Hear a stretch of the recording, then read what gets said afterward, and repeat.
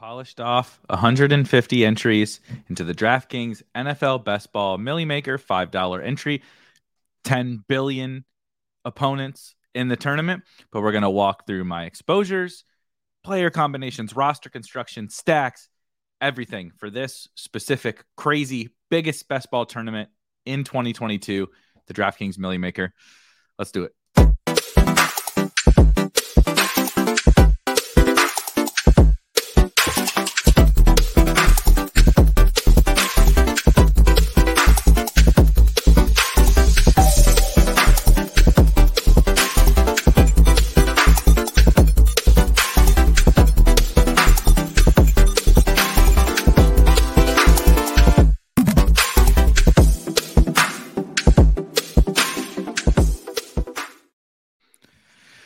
All right, guys, it's here. It feels like it's been an absolute marathon getting through $155 drafts. I know some of you guys are much bigger sickos than I, smashing a lot more drafts in a lot shorter period of time. I think DraftKings has its own interesting quirks with smashing a high volume of drafts. I was trying to get in my final remaining drafts right before this show, and I'm pretty excited about where it all ended up. And I think it's actually I wanted to two parts to this. So let's cover a high level strategy of I wanted to call out this specific tournament and also talk about DraftKings in general. DraftKings doesn't really, honestly, despite the fact that it's, an absurdly massive company with tons and tons of different tournament options for us and probably the softest fields in best ball, it really doesn't get talked about as much, partly because some people don't like drafting on there with, how it's in the app or whatever. But, that's fine. More EV for the rest of us if people don't want to talk about it. But this $5 tournament that they have is the biggest from an entrance perspective. From the amount of entrants that are in it, almost 900,000 entries into this tournament. And I think the pace is pretty crazy. I don't know if they'll fill it, but these drafts fill insanely fast. So I suspect they'll fill it or come pretty close. But it's a very unique tournament in the space because even more so than Best Ball Mania 3 on Underdog, it's double the amount of entrants basically to Best Ball Mania 3, and it's double the amount of final round participants to Best Ball Mania 3. I mean, you make it to week 17, like that's great. You're like, yes, made the final. Still got to beat 1,000 people on DraftKings. And so what all that means, I wrote about kind of this general strategy on Spike Week, and I kind of talked about I'm trying to find this, apologize. I kind of talked about, if we go to the playbooks here, we go to the DraftKings $5 Millie Maker, I kind of talked about not contest timing, let me see here, timing of drafts. I talked about barbelling, this, but with this, as you see here, with this massive final, with what's going to be assuredly tons of crazy good teams making it to this final, something I felt passionately about for this specific tournament is I wanted to kind of get out ahead of the chaos of camp and preseason and all that. And honestly, you're kind of just hoping to run good. What does run good mean?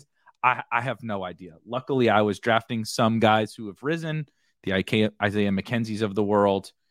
I'm trying to think of some other players, right? MVS's and those types that have risen a ton. I've also was drafting David Bell much earlier. So it there's variance in whether you got closing line value on players, but more so than closing line. Julio is a good point. Hacker brings up Julio. I don't even know if I've drafted Julio. If I did, it was probably an auto draft. So there's a miss, right? Julio was a miss from a closing line value perspective for me. But in general, what I was trying to do with this tournament was get out ahead of all the camp news, preseason action, and kind of just hope to run good on stumbling my way into a super team. Everybody just always assumes, because we remember last year, that it's like, oh, you got to get the Cam Akers situation. And of course, running backs are the spot where you can benefit the most from, right? I draft Dearness Johnson, which I did a lot of. You'll see here in a little bit. I drafted a ton of Dearness Johnson, hoping the Brown situation just works out in my favor, right? He gets traded, Hunt gets traded, maybe somebody gets hurt, and now I have a 20th round pick, 19th round pick that is just an absolute smash. Will that happen? I have no idea. But I wanted to draft these teams because of the structure specifically of this tournament earlier to kind of hope to run good. With a $5 entry, it's less than $1,000 to 150 max, this whole thing. So it's not a huge part of my general best ball portfolio. So I'm fine losing those. Like if I lose this $750, I'll be okay. And I just wanted to, set myself up in a way to give me 150 shots basically on a super team. Get lucky, and maybe Dearness gets thrust into a prominent role, and maybe you run right Henderson. I was drafting a lot of Henderson. We'll see that. Maybe this Henderson Akers thing really is a split, or maybe Henderson benefits again from Cam Akers. Maybe a Isaiah Pacheco situation, who I have a little bit of, not a lot. That guy is actually the starter in Kansas City, right? It's not just injury. Injury is the easiest and cleanest path to some crazy value on your later round guys, but it also doesn't have to be that way. It could be right. Isaiah McKenzie. I was taking Isaiah McKenzie, and maybe he just wins that job. Maybe a young player just ascends into a role that we didn't expect. And so you're just hoping to kind of create a super team by drafting all of your teams early, knowing that the risk is higher. Also knowing that on DraftKings, the DraftKings drafts are soft period. I mean, I just posted one yesterday, the first draft I did in the morning. Tom Brady went 101. And so, drafts are soft period, but if you've drafted at all on DraftKings over the last couple of years, the late August and September DraftKings drafts are just crazy soft. But the counter is there are other I'm not going to stop draft. This is not the only tournament I'm drafting in on DraftKings. I'm going to come back. They have some really cool single entry tournaments. If you want to bump up in stakes to, they might have some $200 single entries. They have the $555 tournament. They have the $2,000 tournament if you're really feeling frisky. They have the $4 20 max. They have the $25. There's a ton of different options for tournaments. So I don't have to just stray. I still get access to those DraftKings drafters that are coming in late in the year and are not, and are maybe softening up the rooms even more. So I felt like it was the best middle ground for me to be able to kind of have my cake and eat it too, and allow myself 150 shots at, maybe some teams that give me an actual real true edge on the field in this specific tournament when I really need it. This isn't one of the tournaments where you got to beat 10 people, 20 people, even 50 people in the final. You got to beat 1,000 almost. And so I felt the best way for me to do that was to kind of honestly, try to take advantage of the chaos of the off season. And so I finished up my drafts just a little bit ago. Being totally honest, I have one more. I only have 149. Don't sue me. Don't sue me for lying about the amount of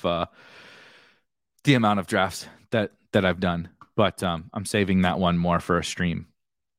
We're gonna stream a Millie Maker draft here pretty soon, but we'll call it complete, right? Let me go to DraftKings here in Draft IQ. Look at that, 149 teams. Look how fast that puppy works. I just finished up my teams, my drafts. Like literally, I was messaging with Hacker and less than 10 minutes before the stream started, and they're already up in here. How fast this thing is going. So before we dive in, let's hit a couple of some of the comments. I wasn't trying to ignore you guys. Javier, welcome. Javier, sweet. Avi. Javier says, hello, I'm currently drafting in the 11th spot and usually going Swift and Kamara, Barkley, Adams. One of the three, obviously. What do you guys think of that strategy? I'm scared of the running backs in the 3rd and 4th, especially at the end. Couple things. You'll see as I start when we get over to my teams. I also am not drafting a lot of those 3rd and 4th round running backs, almost never actually. But I don't necessarily think that means you have to force the Swifts. I have a good clip of Swift. I have a good clip of Saquon too. Not much Kamara, but Swift and Barkley, 100%. I'm definitely drafting, but just because I think you don't like the ETNs and Akers and Zekes, and those guys, you'll see, there are other alternatives that you can have. And I draft a lot of 0 running back teams. And so that's a path. The 11th spot can be a Kelsey or Diggs spot at times. It could be an Adams spot, and then the 2nd round could be a CD or a Debo or a Mark Andrews or something like that. So there are definitely other alternatives, but in it from a general perspective, I absolutely do not dislike.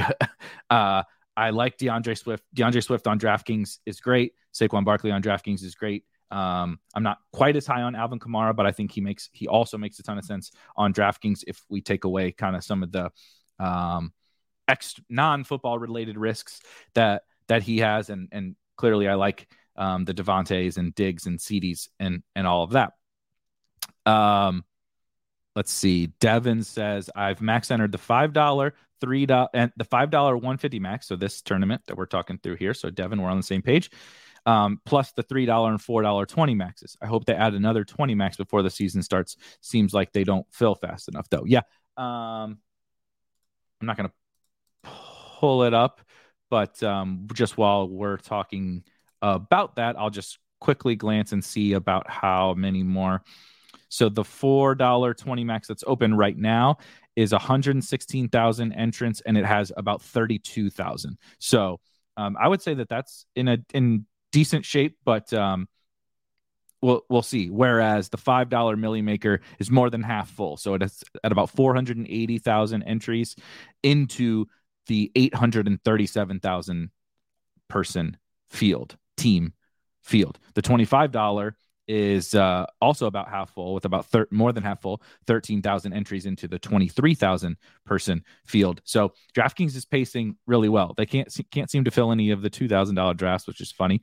But everything else, the $12 single entry is on a really good pace. They have a $200 single entry, which is 348 out of 1,000 already. So a bunch of different options for DraftKings, and I do think they're willing to open more. They might be a little smaller, but I do think they'll be willing to open more. I generally agree, Eric, that CLB is a myth in best ball. We've talked about CLB in the old Spike Week Discord. Check the link in the description for the free best ball Discord. We talked about that. I don't need to hit on the CLV thing. Like let's stick to the DraftKings conversation. Let's see. Yeah, exactly. Victory lapping closing line value is the only reason to draft.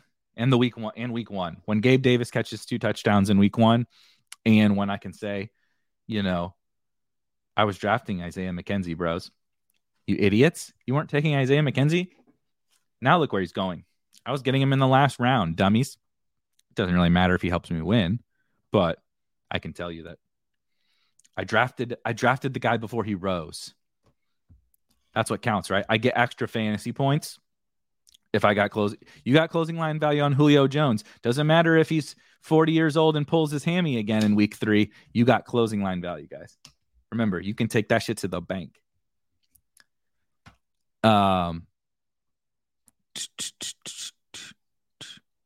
Yeah, I did try to make you guys think I did 150. We're at 149 because I'm saving one for a stream. I'm trying to decide when I'm going to do the last Millie Maker stream. I think I'm going to save it for a little bit closer to the season, but you know how people like Millie Makers and such.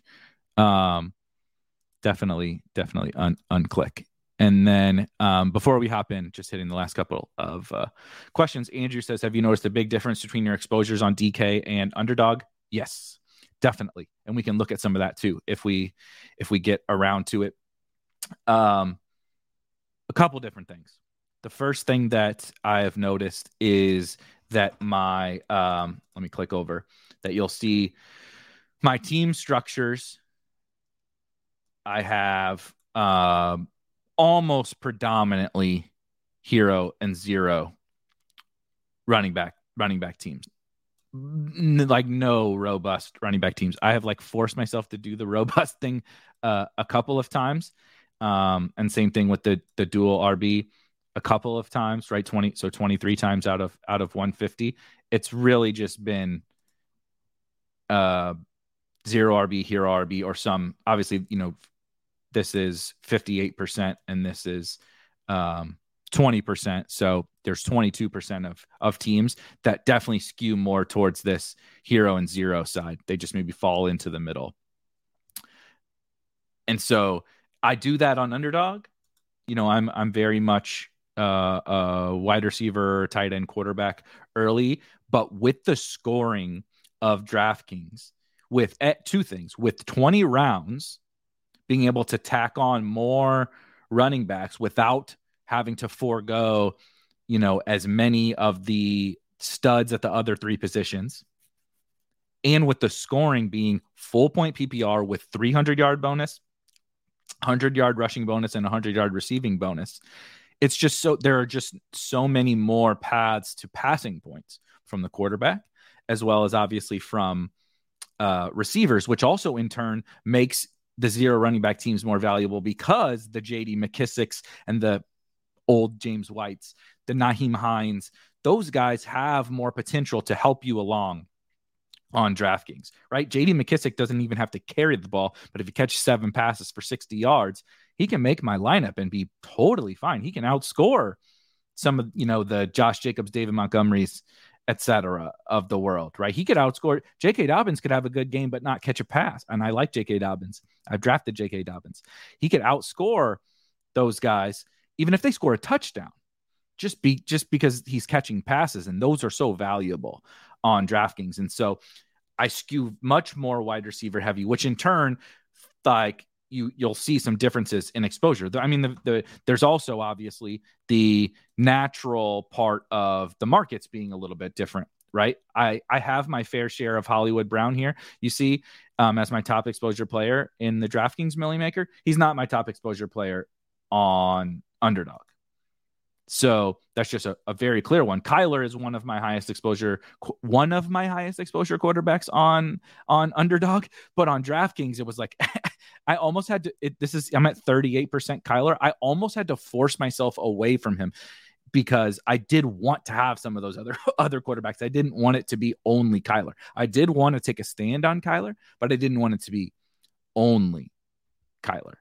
That I was taking a stand on here. You obviously see Trey Lance, then you see Chris Evans, Kenny Gainwell. One thing, I took a much bigger stand actually on specifically this Bear stack, Justin Fields and Darnell Mooney on DraftKings. We had a long conversation in the Discord yesterday, if you remember, talking about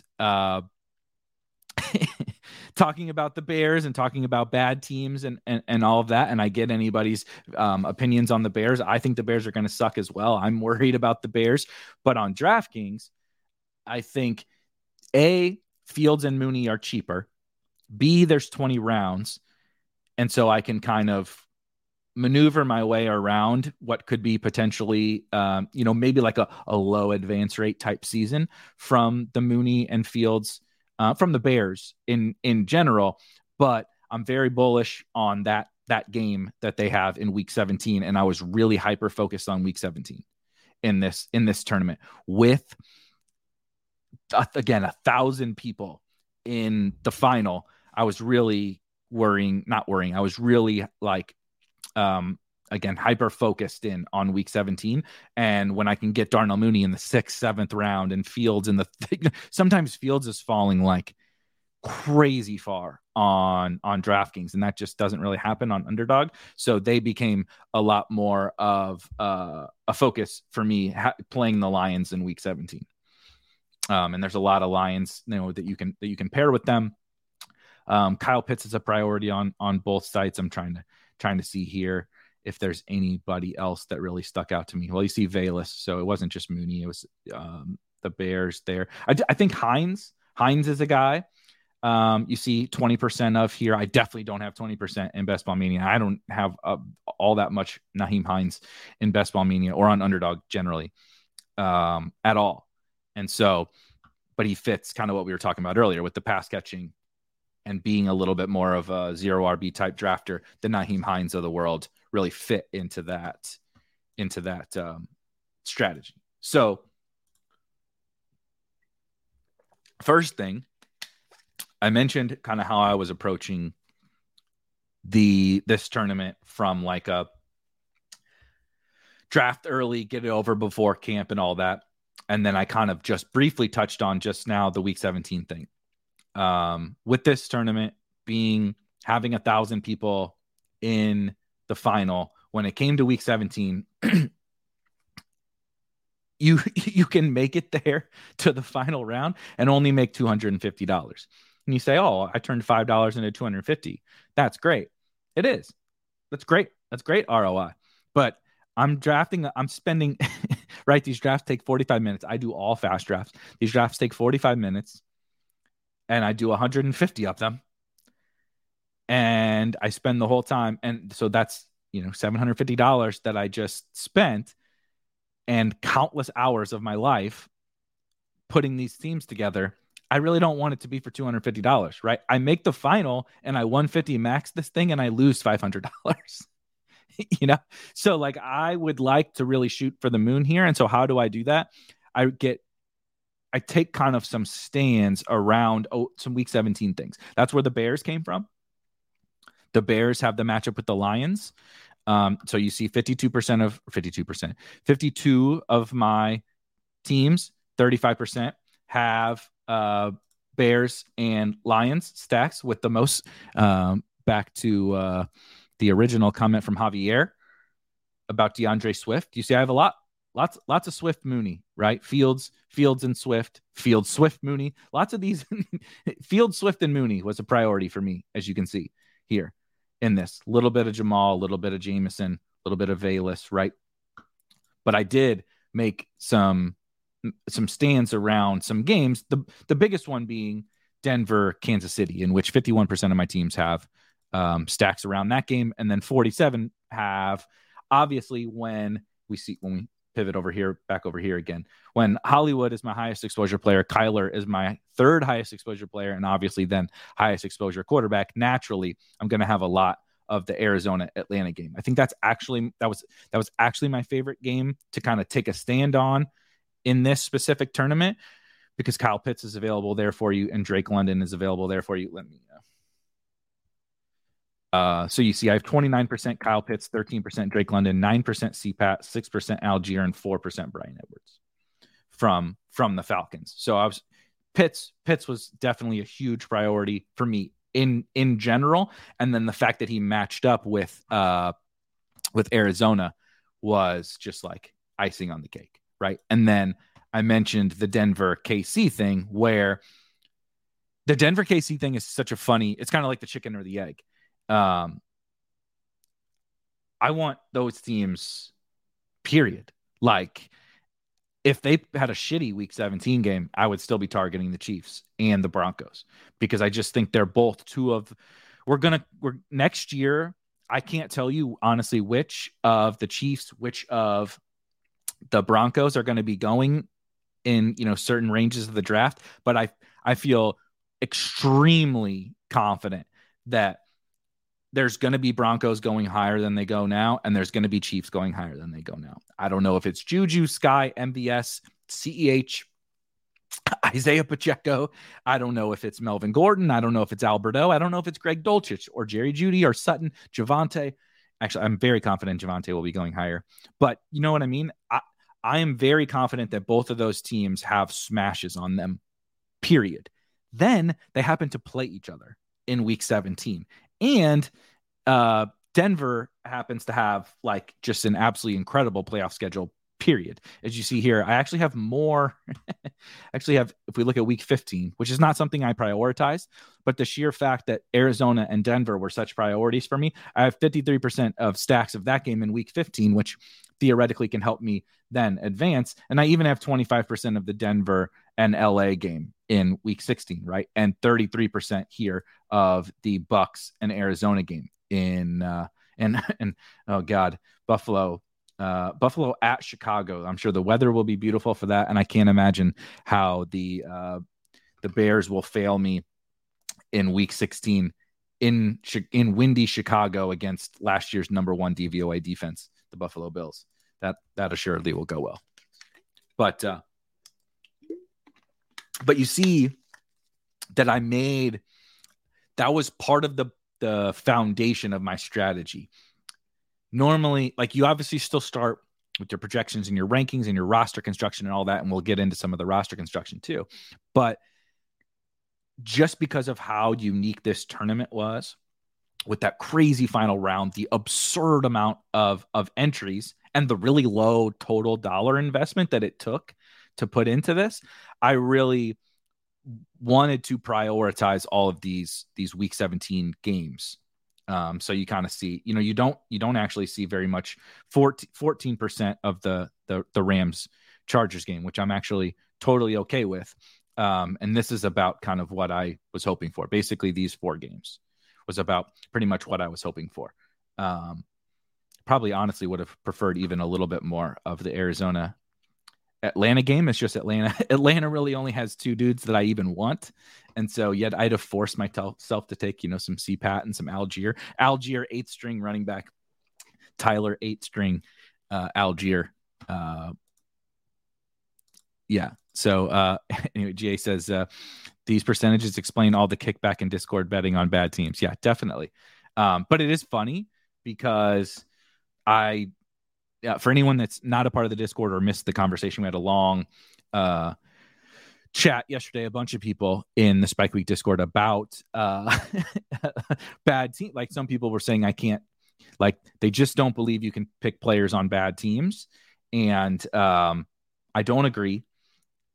But I do generally, like, when it's time to put my money where my mouth is, right? My projections, my rankings, and all that, of course, take into account situation. I prefer to draft players on the Bills too. I prefer to draft players on the Chargers and the Rams and the Chiefs and everything too. That's why you see my highest exposure players at the top here are on good offenses. Hollywood, Gabe, Kyler, Isaiah McKenzie is my 4th highest owned player. It's not because Isaiah McKenzie's a superstar. It's because he's probably the starting slot receiver on the Bills, and he was free, right? Dearness Johnson is kind of a hybrid. Trey Lance and Zay Jones is definitely on a bad team, but was the 20th round guy who was in my process way undervalued, right? MVS. We also have had long conversations about MVS. Do I love MVS as a player? No, I'm not blind. Like, people are like, yeah, but he stinks. Anytime you say you like a player who might stink, people are like, oh yeah, but he stinks. It's like, I am aware. It's like, it's not like I sit here and close my eyes and pick guys and just say, oh, cool. He has a cool name. MVS. That's sweet. He's got an acronym for a name because his name's really long. I'm going to pick him. Like, no, obviously I watch football. I fucking played and coached football. I understand the game of football, and I also can pull up the metric. I have a PFF subscription. I have all these subscriptions, right? I can look at yards per route run and targets per route run and all that, and his PFF grade and all that kind of stuff. I can look at reception perception. I'm aware of all these things too. However, like, unfortunately, this isn't remember the old game? What console was it? Was it for PS2? NFL Head Coach? Remember NFL Head Coach? That game? Or like, if you're a Madden bro that just plays franchise mode and doesn't play the games and just like simulates or just wants to do the draft and all that kind of stuff. Like, I feel like that's what some people want to be. They want to be scouts. They want to build an NFL team. And of course, talent matters in this game, this crazy game that we play. The best players, right, are generally going to earn more opportunity. But like, it's not binary. It's not like MVS thinks he can't produce fantasy points. MVS produced a shit ton of awesome fantasy point outcomes despite maybe sucking and Aaron Rodgers never giving him a chance and Devontae Adams soaking up all of the work. And so, there's this weird push and pull between the good team, bad team thing, right? Amon-Ra St. Brown was on a bad team last year. And then, people will make the caveat, oh yeah, but he was cheap. Well, it's like, what? But that doesn't matter. If you say that bad teams can't have good fantasy producers, just because the guy was cheap, what if he was expensive? What if it was DeAndre Swift? Right? Somebody brought up the Bucks from a couple of years ago. The Bucks were horrible. Jameis threw 1 million picks, but Jameis and Chris Godwin and Mike Evans and those guys were gold mines for fantasy. And so it's kind of a delicate balancing act, right? That's why the Bears thing, it came down to the week 17 thing. Justin Fields is a high upside bet, even if low probability because of the Bears. Darnell Mooney is, do I expect Darnell Mooney to go in the first round next year? No, of course not. But that's not just the game that we're playing, right? This isn't traditional managed season-long fantasy football where, like, I'm not going to take, in my home league, I'm not going to take Darnell Mooney. Fuck no. Why would I take Darnell Mooney in the 6th round of my home league? I probably already got 5 wide receivers or four wide receivers. I don't need Darnell Mooney in my home league, and he doesn't really have necessarily the upside or even the floor of a guy that I want there. But in best ball, in this tournament specifically, like, I get to draft, 10 wide receivers or whatever. And so I get 10 and Darnell Mooney's one of them. I think he's going to absolutely have plenty of weeks that I like. And I get him through to week 17 and he gets the Lions and he has a 25% target share. Let's do it. Anyway, let's see here. Hit a couple questions and then we'll start. I want to talk about some structure stuff. And then we'll start to get into like some of the player combinations and all of that. Carlos loves Algier. Eighth string Algier.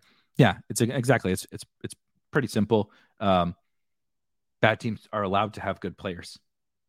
It's just, it is what it is. Lou says, curious about the lack of Bengals stacks. Week 17 weather. A couple things. The Bengals. So I'll start with this. I don't really take Joe Mixon, particularly on DraftKings. So we type in Joe Mixon. I took Joe Mixon one. I actually didn't know it was this low. 1 out of 150 Joe Mixon teams. Let's look at that team actually. Joe Mixon.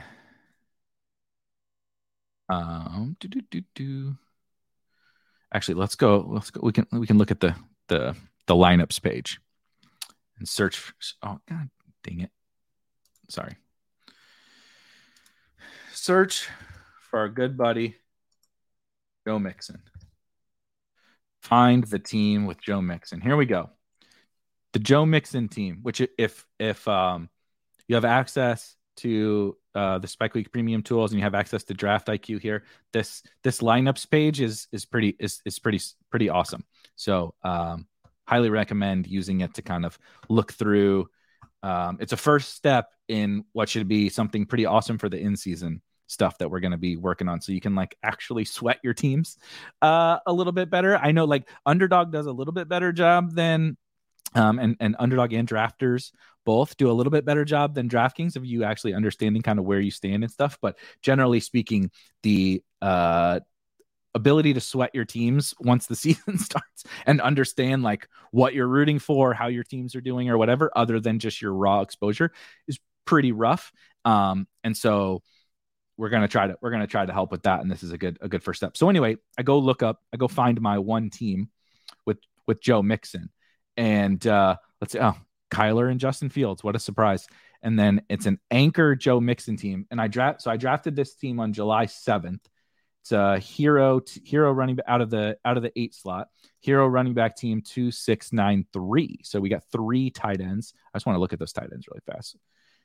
Dawson Knox, Gerald Everett, and Brevin Jordan is a interesting grouping at tight end. But we went with the Kyler, probably another Kyler. Yep, Kyler Hollywood stack with Fields, probably Fields Mooney. I bet. Nope, no Mooney. Fields Valus, little Fields Valus Jones stack. And a pretty typical kind of anchor running back, elite quarterback team. Got the Drake London bring back for my Cardinals stack. Got Justin. Look at that. Look at this. Isn't that fun?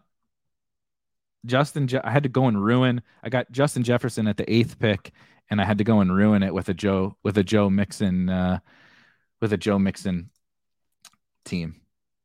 So anyway, I don't really know what I was trying to talk about with Joe Mixon. Oh, you asked about the Bengals thing. So a couple things. Sorry, let me go back to my exposure and such. The big thing is I don't really take Joe Mixon. I think he's pretty overvalued, particularly on PPR sites. I know he caught some balls last year, a good chunk of balls, but I think that was just, and I still project him to catch some passes this year, but I think they've made it clear, both actually verbally and through their actions, that Joe Mixon is really kind of an early down guy for them. Some combination of Samaje Perine and Chris Evans are going to play on passing downs and also spell Joe Mixon. So he's really kind of a 65%, 70%, let's call it 70% running back that's not going to play passing downs. Really, the offense is great, but really touchdown dependent type player that's not going to project to catch a ton of balls and is very game script dependent. And I don't really want to take that guy where he goes, given kind of what I can get at receiver, or even some other running backs like the DeAndre Swifts, Saquon Barkleys, etc., that we talked about before. Then you have Jamar Chase, who I take. Actually don't know how much Chase I have.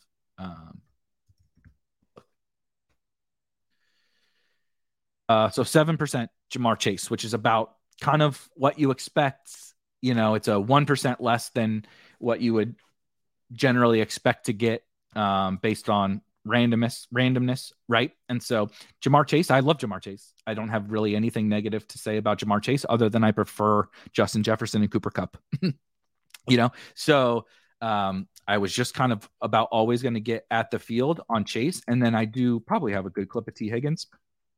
15%, so double the field or so on T. Higgins. And it's just kind of one of those things. I'm not taking Joe Burrow. I don't personally want to stack Joe Burrow without one of these guys. Like I don't hate Tyler Boyd. We can see how much Tyler Boyd I have.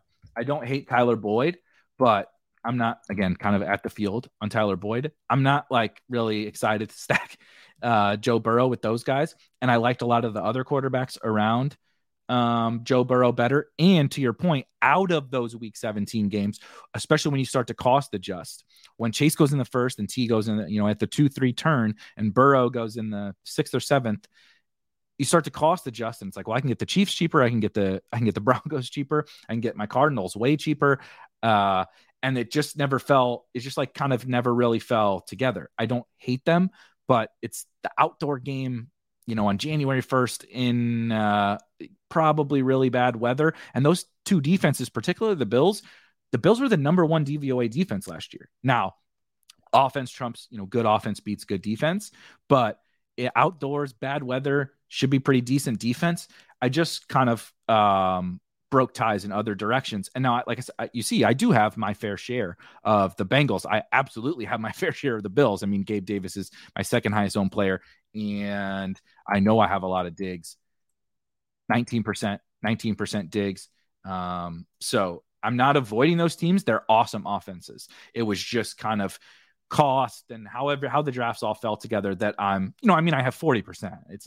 It's not like I'm like underweight the field or whatever to combos from that game, but just not quite as high as the other two because of how drafts kind of come together. You can like almost always get, at least RIP Tim Patrick, before Tim Patrick got hurt, you can like almost always get a Denver KC combination into your drafts if you want it. Both teams have players at every single portion of the draft. So it's just much easier to get those combinations. And then I don't know what it is. Kyler falls to the 6th or 7th round every draft on DraftKings. And so I don't know. It was just hard for me not to take him. Let's see. Nate says, every time I go robust, I hate my team. That's pretty much how I feel too. Particularly on DraftKings. And I think that's an important point. People will treat all sites the same. They just say, this is fantasy football, right? I read an article or I listened to a podcast. Somebody told me to pick this guy or don't pick this guy. Or somebody told me I should like Derrick Henry or I should like Joe Mixon or I should like whatever. But like on DraftKings, full PPR with these bonuses, and you get 20 rounds, you can I'm not saying avoid early running back because I have my fair share. You see 32% hero running back, right? But you just smash all these early running backs. You have locked yourself out of most of the best wide receivers in the NFL, almost all the best wide receivers in the NFL. And then if you want to try to recover at wide receiver, now you're going to lock yourself out of all the best quarterbacks or the best tight ends. And you just push yourself into this corner where in full PPR with those bonuses, the third round, fourth round, fifth round running backs are just not going to be able to match the superstar wide receivers. And you might be able to get one or two superstar wide receivers in with that type of structure, but you're just never going to get as much firepower across your entire team because you're going to be chasing at every other position.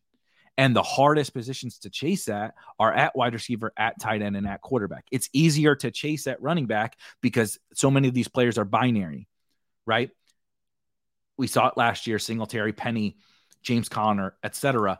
It's just a running back can the switch can flip in so many different through so many different paths, whether it's Singletary just taking over the role, James Conner scoring touchdowns on a good offense and then taking over the role because of injury, right? Rashad Penny just gets an injury, etc. And that just doesn't exist really for wide receivers. Like I talked about Tyler Boyd. I don't mind Tyler Boyd. I think he does have contingent upside, but it's not Rashad Penny contingent upside from last year. It's not Sony Michel or Darrell Henderson contingent upside from last year. So I totally agree with you. Yeah, I wrote about this. Devin says I have a lot of Bills Bengals stacks, but I'm worried that game is the letdown of Week 17. I definitely think that there's to Al's point here, the Bengals face New England, Tampa Bay, and Buffalo in the playoffs. 3 like strong defenses. Again, I'm not and a couple of bad weather spots. I'm not like out on them, of course.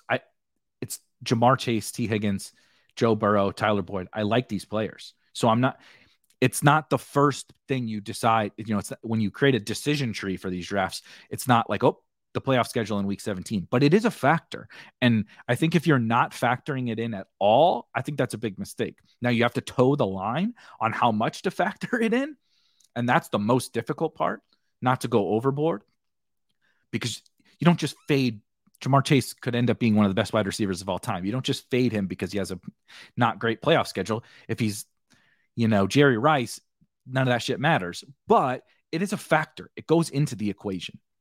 And so when you get that playoff schedule, and then as Devin says, there is potential like for that game to be a little bit of a letdown, right? With the weather, good defenses, these teams might be playing for something, and so maybe they're a little tighter. I don't know. I'm making up bullshit, but you guys get the point.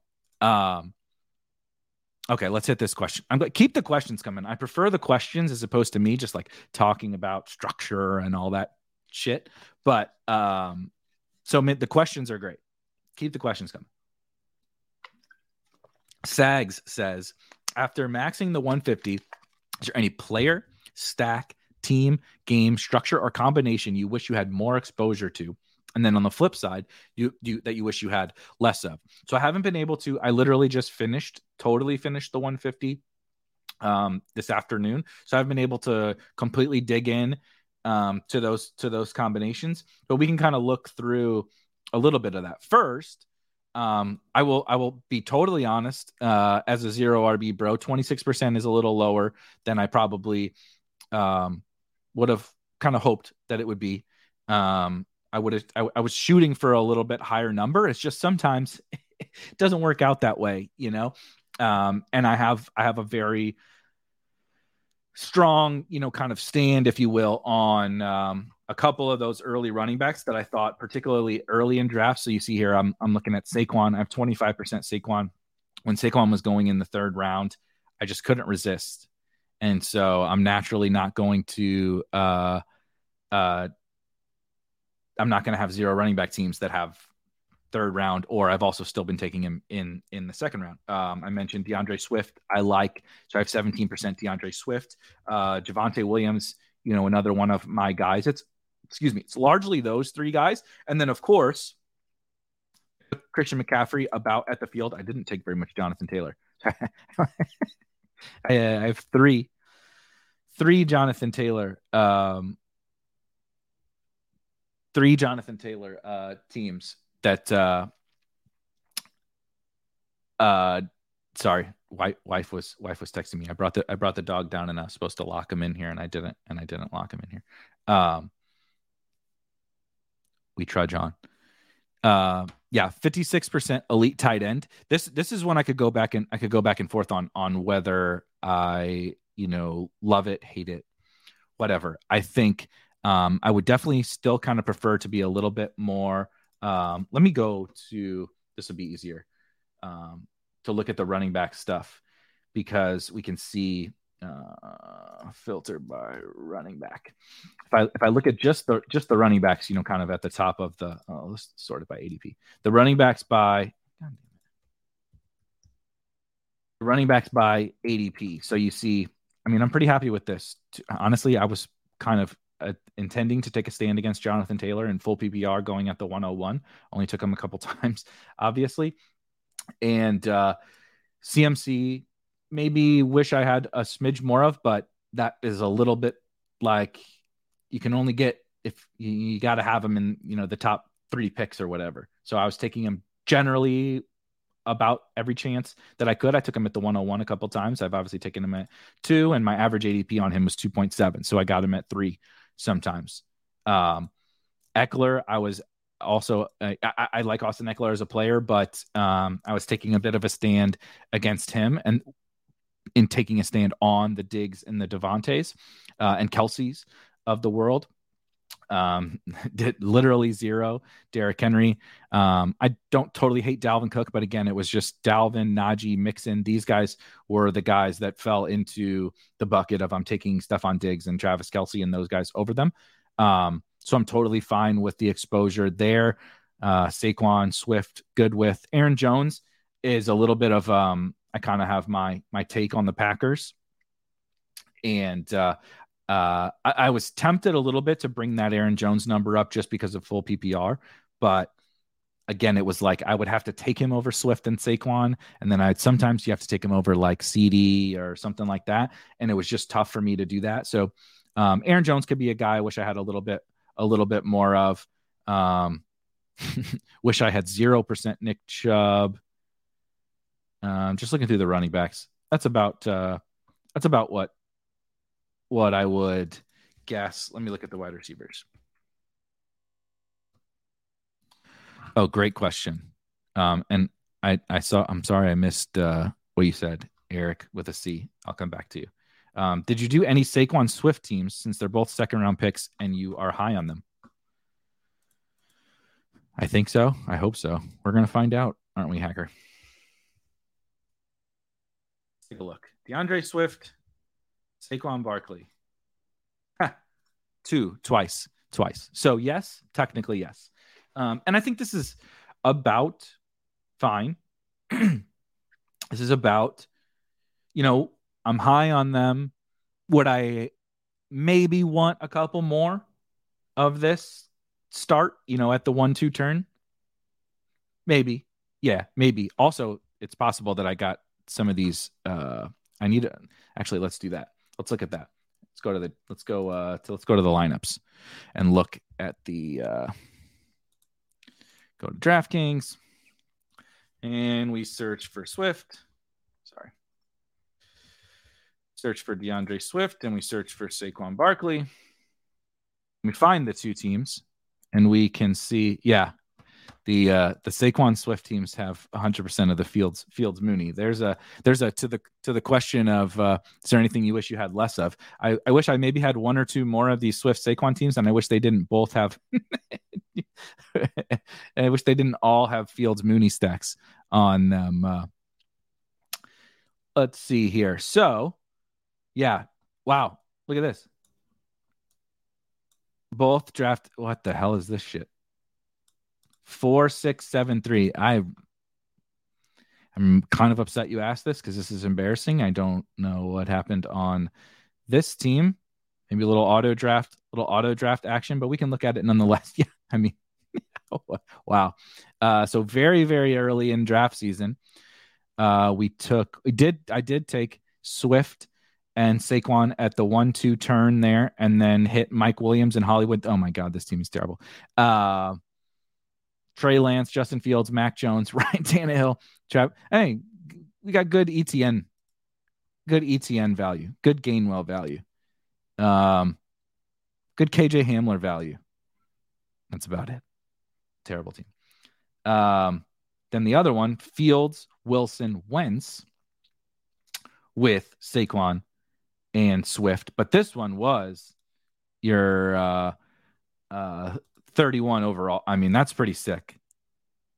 So we donated one $5 team to get one with it's a late round quarterback. Those quarterbacks are not super sexy, but I mean where's the first round pick? Kelsey? It's got to be Kelsey. So Kelsey in the first round, Swift in the second round.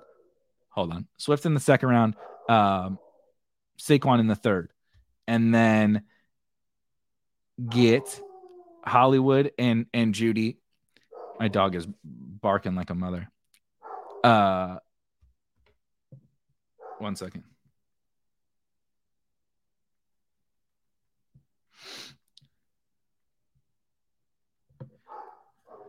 Okay, sorry about that. Always something with the dogs. All right. So this is a really good depiction though of some early drafts. Obviously, it is a late round quarterback team, and the Justin Fields, Zach Wilson, Carson Wentz pairing is going to have to do some work.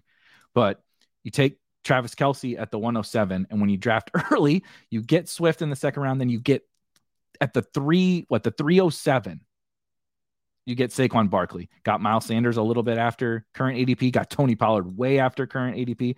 Whether you like Khalil Herbert or not, got him at pick 200, right? Got Jerry Jeudy at 55, Gabe Davis 66, Darnell Mooney 79, MVS 114, Jahan Dotson 175, right? Oh, got a backdoor. Anytime you don't have a stack with Zach Wilson, you got a backdoor. You got a Galaxy Brain backdoor, the Braxton Berrios bullshit.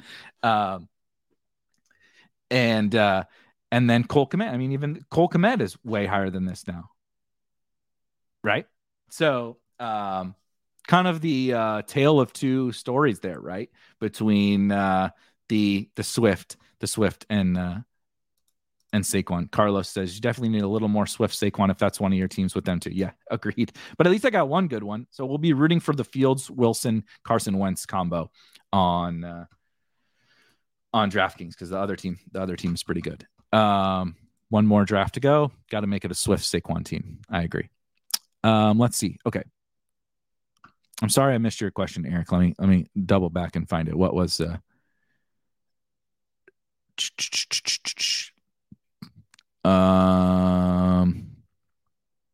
sorry.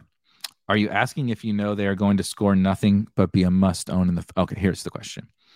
Random question, but if a late round running back didn't score a point until a 25 to 30 point blow up in week 17 in a spot start situation, when would you take them? Yeah, these questions are always very difficult. I've thought about it plenty for sure. I don't have a super good answer for specifically when I would take them, but it would probably be pretty high, especially on DraftKings, because if I know I can just load up at wide receiver, quarterback, and tight end early, and then figure out a way to make my way through the regular season and then get that guy in the whatever, I don't know, 9th round or something like that, and just be like, okay, I know I got that 25 to 30 points in week 17 in that 9th round, and I got 19 other picks to make this thing work around it, and know I can just smash. Or you could do a hero running back team, whatever, probably decently early. Let's see here. On to the structures. Elite tight end was something I, was really passionate about early on, largely because when I would get, so Travis Kelce is my 6th overall player on both sides, I think, but on DraftKings especially. And then Kyle Pitts, I have way ahead of ADP, and a player I really wanted to have a bunch of. So, I mean, shoot, you see here, I have 29% Kyle Pitts and 19% Travis Kelce. So just right there, I have 56% elite tight end, and it's mostly Kelce and it's mostly Kelce and Pitts. I actually don't have very much Waller. I was kind of not totally intentionally taking a stand against Darren Waller, but kind of, because I wanted those other tight ends. And then 7% Kittle. So I was kind of, largely matching the field. Intentionally took 0 Mark Andrews. Was intentionally taking a stand against Mark Andrews in the 2nd round. And so it's a lot of Kelce. It's just Kelce Pitts, right, is the elite tight end. And I go back and forth on that, where I feel pretty good about that number because I want to have specifically of those 2 players, I wanted to have pretty high exposure in this tournament. But then, like, you see the late round tight end thing here, which is, so obviously that makes 77%. But like, honestly, if I could kind of barbell it, I might. And I wish I probably would have got onto a little bit of the late round tight end even a smidge earlier, where I just wrote an article the other day that what I called the undrafted tight end strategy, where I think this year there's a lot of benefits, again, especially in this tournament where week 17 is so important. Trying to find ways to leverage against the field in week 17 is like really, really hard. And if you give yourself 3 shots on goal with these undrafted tight ends, right? Trey McBride, Jonnu Smith, Daniel Bellinger, Greg Dulcich, Isaiah Likely is a guy who I just recently, within the last like week or so, started taking a bunch of. So I have 6 Isaiah Likely teams. Trey McBride, I think I actually have a lot of. 17% Trey McBride. Let's go to Bellinger. 9% Daniel Bellinger. Trying to think of some others. I don't have much Jonnu. 2 Jonnu teams, which I had a little more Jonnu. But that speaks to Jonnu, but it also speaks to the fact that I do wish I had kind of more of these undrafted tight ends and rotating them through, because when you think about week 17 and you think about the fact that out of 1,000 teams that get there, there's going to be so much overlap. And there's one position that is the most volatile scoring position. And it's the one position where, yes, the elites are awesome, right? I mean, I drafted 56% of the elite tight end teams, but there's only a few of them, 5 basically, right? So you have to fade the 5 elite tight ends. And then we historically know that those middle round tight ends are all kind of like, don't have the Dalton Schultz. I really like Dallas Goedert, but like Dalton Schultz, Dallas Goedert, even TJ Hawkinson, Pat Freiermuth, those guys, like, they have some juice, but generally speaking, they just can't do the Travis Kelce, Kyle Pitts thing, or George Kittle, or Darren Waller, or Mark Andrews. And so you're paying a premium for a little bit more upside, maybe, and mostly more floor is really what you're paying for with the rounds, 8 to 13 tight ends. And so then when you get to Noah Fant and Gerald Everett and Hayden Hurst and Evan Ingram and those guys, I like those guys fine. But the difference between them and Trey McBride and all that from a pure upside perspective, yes, again, they have a little bit higher floors, but mixing and matching. So like Tyler Conklin, I was mixing in. So I have 7 Tyler Conklin teams, 5% Tyler Conklin. So mixing like Tyler Conklin in there with those guys, right? The Brevin Jordan gets drafted, but same thing, just like mixing in through trying to find leverage on the field with those late round tight ends. I feel like something I wish I did a little bit more. So like kind of barbelling, the barbell thing is so played out, but the barbell of elite tight end versus like literally undrafted tight end. I took some Kylan. If anybody knows me, if you followed me at all, I took some Kylan Granson teams. I have 4 Kylan Granson teams where like I just want to cycle through those guys that are going undrafted. And so that's something I maybe wish I did a little bit more / differently. Thank you, CJ. It made me hot too. It made me. I'm glad that you can only see me. You can only see me from kind of the chest up. Let's just say that. Kidding. Jordan says, would you rather have Deontay Johnson and Aaron Jones, or T. Higgins and Elijah Mitchell full PPR redraft league? Oh, I didn't catch the redraft league part. Might as well answer the redraft league question. Probably Deontay and Aaron Jones. Let's see here. Shout out Devin. Average ADP on Nico Collins, 200. Jake, 47 shares of Nico, average ADP of 189. Sitting on my hands. Yeah, I would too. I think I hit most of all those other questions, so we can talk about some of these structures before we get out of here.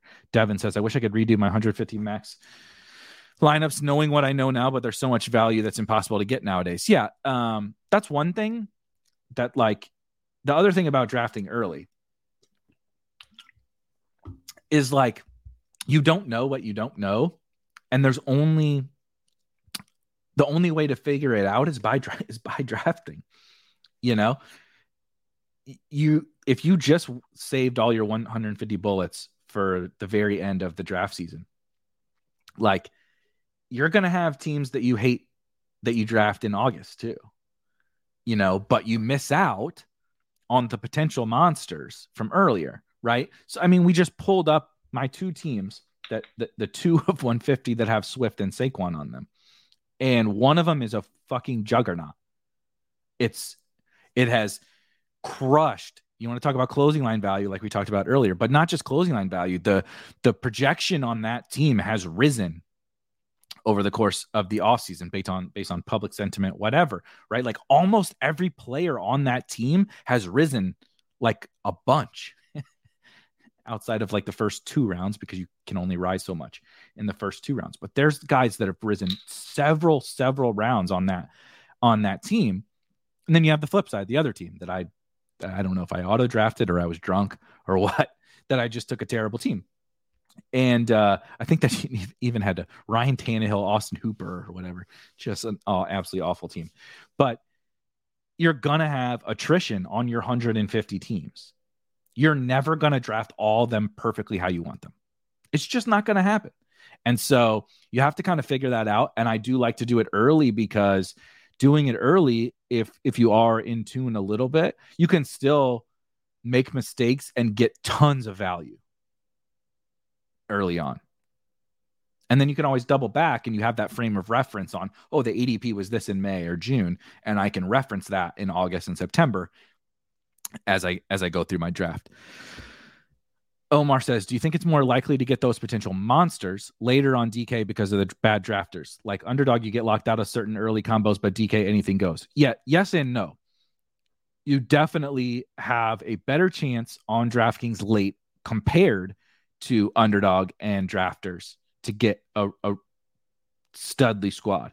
But ADP shifts so far from May to like late August that even if guys are doing stupid shit, you know, like Trey Lance is not going at 120 anymore, ever.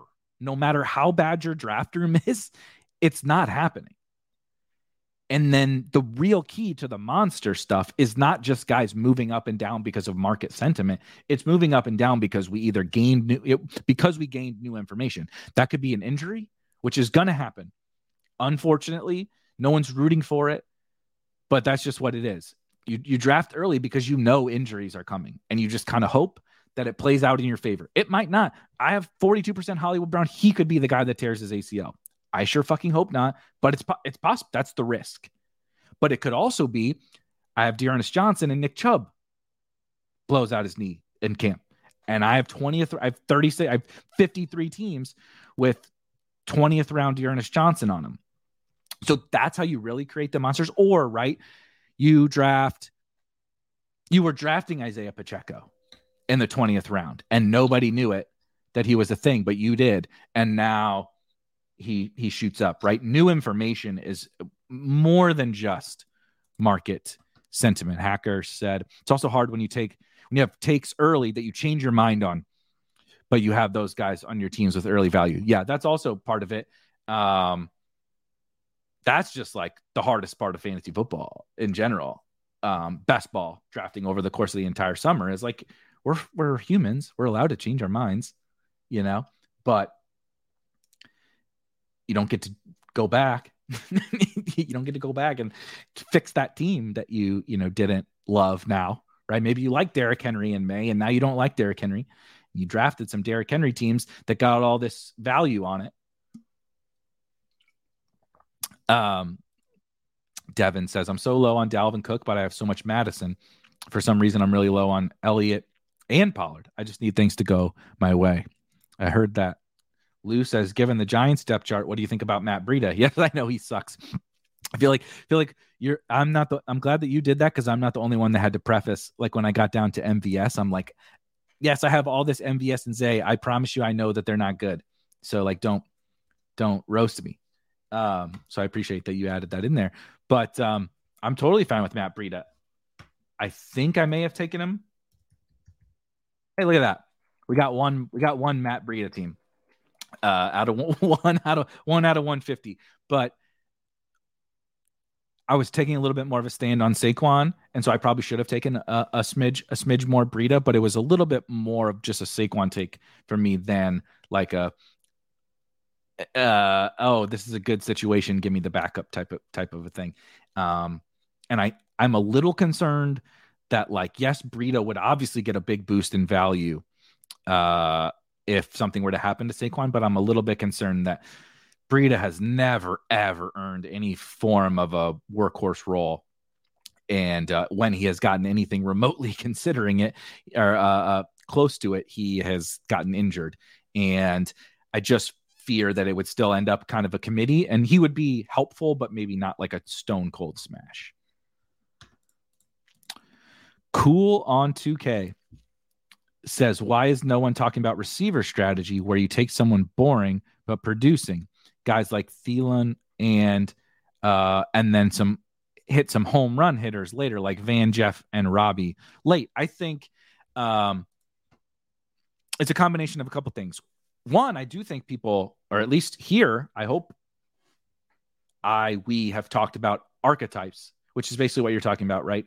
Player archetypes is 100% like player archetypes is like a major focus of everything that I do. And I think it should be a major focus of everything of what everyone does.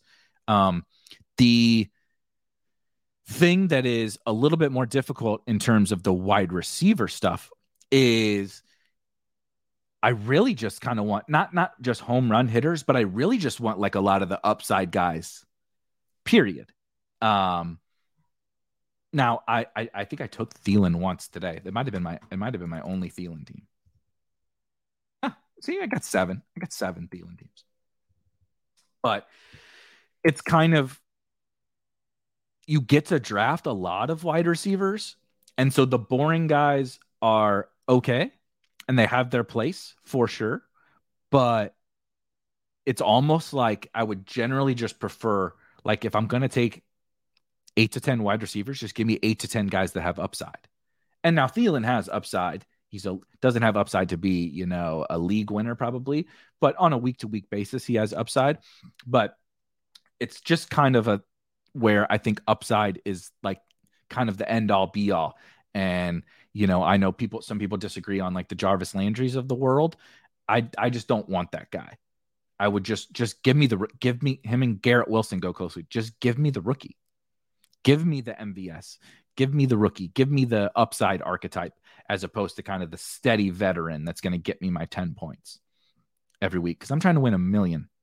I'm not trying to win that 250 and lose $500 on my entry fees. Are you taking any Jeff Wilson or Trey Sermon to lock up the RB1 in San Francisco by the playoffs? I've taken a lot of Tyrion Davis-Price to answer your question. 23% Tyrion Davis-Price. I do think I took Sermon once. Yeah, there's once. No Jeff Wilson for me. I don't think I took no Eli Mitchell though for me. So it was more of a Tyrion Davis Price bet. I do wish I mixed in to whoever's question it was about what do you wish you did differently. Sermon would probably be a guy I wish I took a couple more shots on.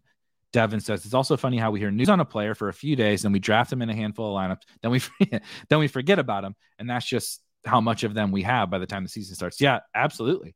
The Sermon team I drafted was recently here during camp. Perfect example. I was like, nope, not doing Lucy with the football with Trey Sermon again this year, even though he's in the undrafted. He's literally undrafted all summer. Draft 150 teams, no Trey Sermon, and then there's a little bit of hype, just a little, and I'm like, I draft a lot of zero running back teams. Maybe we can sprinkle Trey Sermon in. Like I drafted one team. Like, what's the fucking point of one Trey Sermon team? Just draft a guy that you already have. Like if Trey Sermon hits, it probably didn't help you. Anyway, let's see. Really quick before we get out of here. If you have any questions, like further follow-up questions to this, you ever want to ask, show up to one of the streams. I'm more than happy to literally ask for a player. I'll show you my exposure. I'll show you teams that have him. I don't care. I'm an open book. On top of that, if you want to know anything at all, go hop in the Discord at me. Probably not a DM, but hop into the DK strategy channel or whatever and hit me up. I'm more than happy to answer any questions at absolutely any time. The thing that I did kind of want to briefly touch on, we talked about the week 17. We kind of talked about some of the players I'm high on, low on, combinations, etc. is the structure thing. We talked about the elite tight end. You also see 54% elite quarterback. Again, largely driven by the fact that I've 38% Kyler Murray, but I did try to get, I wish I had a little bit more Mahomes. I started taking him again at the end. He was part of what became a little bit of me being a victim of the strategy that I took in terms of when to draft. Actually, what Hacker said about like your opinions do kind of change. My opinion has changed a little bit on Patrick Mahomes, not a lot, a little bit on Patrick Mahomes. Like I haven't moved him in my rankings, but he's fallen in ADP. But it's like only recently that he's gotten to the point where like, oh, I really like him now. In the 5th round. He used to go in the 3rd, 4th. And like I couldn't stomach taking him over other guys. But part of my strategy of when I'm drafting, I'm just not going to get a lot of in this contest, right? I'm not going to get a lot of I forced myself to take some Josh Allen just because I didn't want to have 150 teams with 0 Josh Allen. But same thing. I mean, he goes at like the 2-3 turn. It's just very tough. Lamar, I really like Lamar, but this with a 300-yard bonus and all of that, I like Lamar. The 100-yard bonus helps offset that with Lamar, but not so much, right? Brady's throwing for 300 yards every week. Mahomes throwing for 300 yards every week. Lamar's running for 100 a few times a year. But the passing nature of the site hurts Lamar a little bit, and he's actually a little bit more expensive here than maybe on some other sites. So again, just kind of a victim of site. And I mean, like I said, Kyler, it's just so much cheaper than these other guys. And then you get into, I have a lot of Russ. Russ goes in the 80s. Lamar goes in the 40s. And so I end up with a lot more Russ. I'm trying to think here. Obviously, Trey Lance, right? Trey Lance being a crux strategy. Really quick, I actually want to check and see what my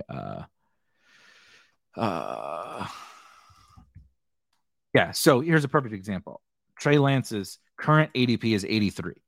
I have 35% in this tournament, and the average ADP on those teams is 97. So I've still taken him a little bit, as he's risen, but so many of my teams are in the hundreds of Trey Lance. I mean, we're talking about 2 rounds of value on a lot of teams. Obviously not all of them, since it's really only 1 round on average, but that means some teams were getting, 2 rounds of value on Trey Lance. And so it was just these guys. Let's see, Russell Wilson. Russ, I'm about, that's you see he's ranked 68th. I'm I'm trying to push it with an average ADP of 79. I'm still taking him around after where I have him ranked, but the market, is I guess still a little bit down on Russ Fields. My ADP is probably terrible. About kind of what you would expect. Let me see here. Paul says, but so many Pauls and Erics. So many Pauls and Erics. With so many teams, how do you go about what to cheer for week to week? Do you usually wait until it gets closer to the playoffs and it becomes clear what your best teams are?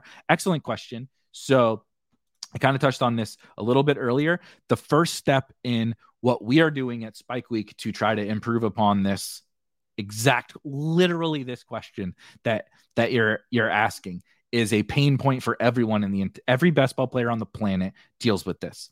It's like you kind of have to just like close the book on your teams. Nobody closes the book. Everybody goes. I don't know anybody that doesn't go in and check on Sundays or Mondays or Tuesdays or whatever. Be like, oh, look what my team is. I'm advancing this many teams, right? Some people are tracking it week to week. Here's how many teams I'm advancing. Those people, God bless them. But what we built out, you'll see this. So obviously we have a lot of data here in Draft IQ, but the first step was building out, literally having all of your lineups. So you can see the teams, so week 1 happens. Jonathan Taylor plays the Texans. And I can say, okay, it's time to go look at my Jonathan Taylor teams. Like, oh, got 3 of them. And I can kind of get a sense, right, of what my Jonathan Taylor teams look like. This, like I said, is a first step in some things that we want to build out so you can get a clear picture of exactly what you said, what to root for. What the hell do I do during the season? How do I know what teams are doing well? How do I know what combinations of players I'm rooting for? Because like you said, I have 40%, Gabe Davis or whatever. My best teams may not have him. That's still 60% of my portfolio that doesn't have Gabe Davis. And so it's very, very possible that, the teams I really need to root for throughout the year are not the Gabe Davis ones. And so, to answer your question, that is something that we're working on. I don't have an awesome solution for it yet, but this lineups page and everything from within Draft IQ should theoretically help with that just from the jump, even as it is right now, because you can see anything and everything about not just one player, right? But let's use a different. If my guys are hitting, if my 2 highest owned wide receivers are hitting, right, I can literally look at all those teams quickly, much more quickly within here. Look at all those sweet Gabe Hollywood combination teams here. Man, that is very, very fun. Let's look at this. May 21st, 0 RB elite tight end from the 3 spot. Oh, Kirk Cousins. We took Jefferson, stacked him with Cousins and Thielen. Got a little KJ Hamler, Kyle Pitts action. Goddamn Bears. So many Bears. AJ Dillon, CEH, Kenny Gainwell, Khalil Herbert, Jamal Williams, Jonta Foreman, and Chris Evans. It's okay. But you see what I'm talking about. Let's see.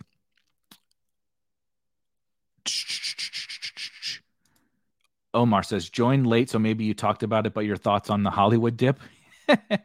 Excellent. Probably one of the good things to wrap up with, because I was drafting Hollywood in the 4th round. I can pull that up too. Let me go back. I don't have probably good quote unquote value on Hollywood because I was, like I said, I was drafting him way. Yeah, I've gotten horrible value on Hollywood. Horrible. My average ADP is 43 because I was drafting him early like crazy because I thought he was a smash, in the 4th round, and now he falls to the 5th, 6th, and so my take is that I'm going to draft him. I'm going to keep drafting him, and I'm going to keep drafting him because he's one of my favorite picks, especially in this tournament. I may not draft him quite as much. I didn't set out to say I'm going to draft 43% Hollywood Brown. I set out to draft him because I really liked him. Kyler was falling it all worked out really well. Kyle Pitts was one of my favorite picks. Everything kind of all worked together. And then he just kept falling. He kept falling. He kept falling. And I just kept taking him. And I just kept taking him. And so, sometimes you just take what the market gives you. And that's kind of what happened for me with Hollywood. So for me personally, if I was continuing to draft in this tournament, I would keep smashing Hollywood Kyler stacks. And I will be doing so in other tournaments. Again, if you have any questions, comments, feedback, whatever, hit me up in Discord, hit me up on Twitter, come join another show, ask the questions. I will show you any of the exposure, anything that you want to see. We didn't get into even everything that I, maybe even hoped that we did. We're an hour and 20 in, and that's how much we could talk about. We could investigate every single possible player combination exposure, but hopefully that helped to kind of see somebody who has basically maxed out that specific tournament and talking through some of the strategy and roster construction and answering some of the questions. Hopefully that helped. We're not going to be done with DraftKings content. I assure you of that. And if you want some more DraftKings content, there is a playbook up, which I pulled up at the very start of the stream, a playbook up for that $5 Millie Maker tournament on the site. There's a playbook up for single entry and small field stuff. Going to have a playbook up for the $25. There's going to be all sorts of DraftKings stuff. Obviously, there's rankings, which I need to fix. There's rankings up on the site. Everything you need to know for DraftKings. We're not done with DraftKings stuff, but I wanted to kind of take the time to go through the portfolio, the old portfolio, as we finally got to the end of the Millie Maker that I've been working on for months now. But I'll be back tomorrow. Best Ball Theory on Thursdays at this exact same time, 5 p.m. Eastern. And then back on Friday, we'll be hopping into another draft stream. So I will see you guys tomorrow. Everybody have a wonderful evening, and I will catch you guys later. Peace.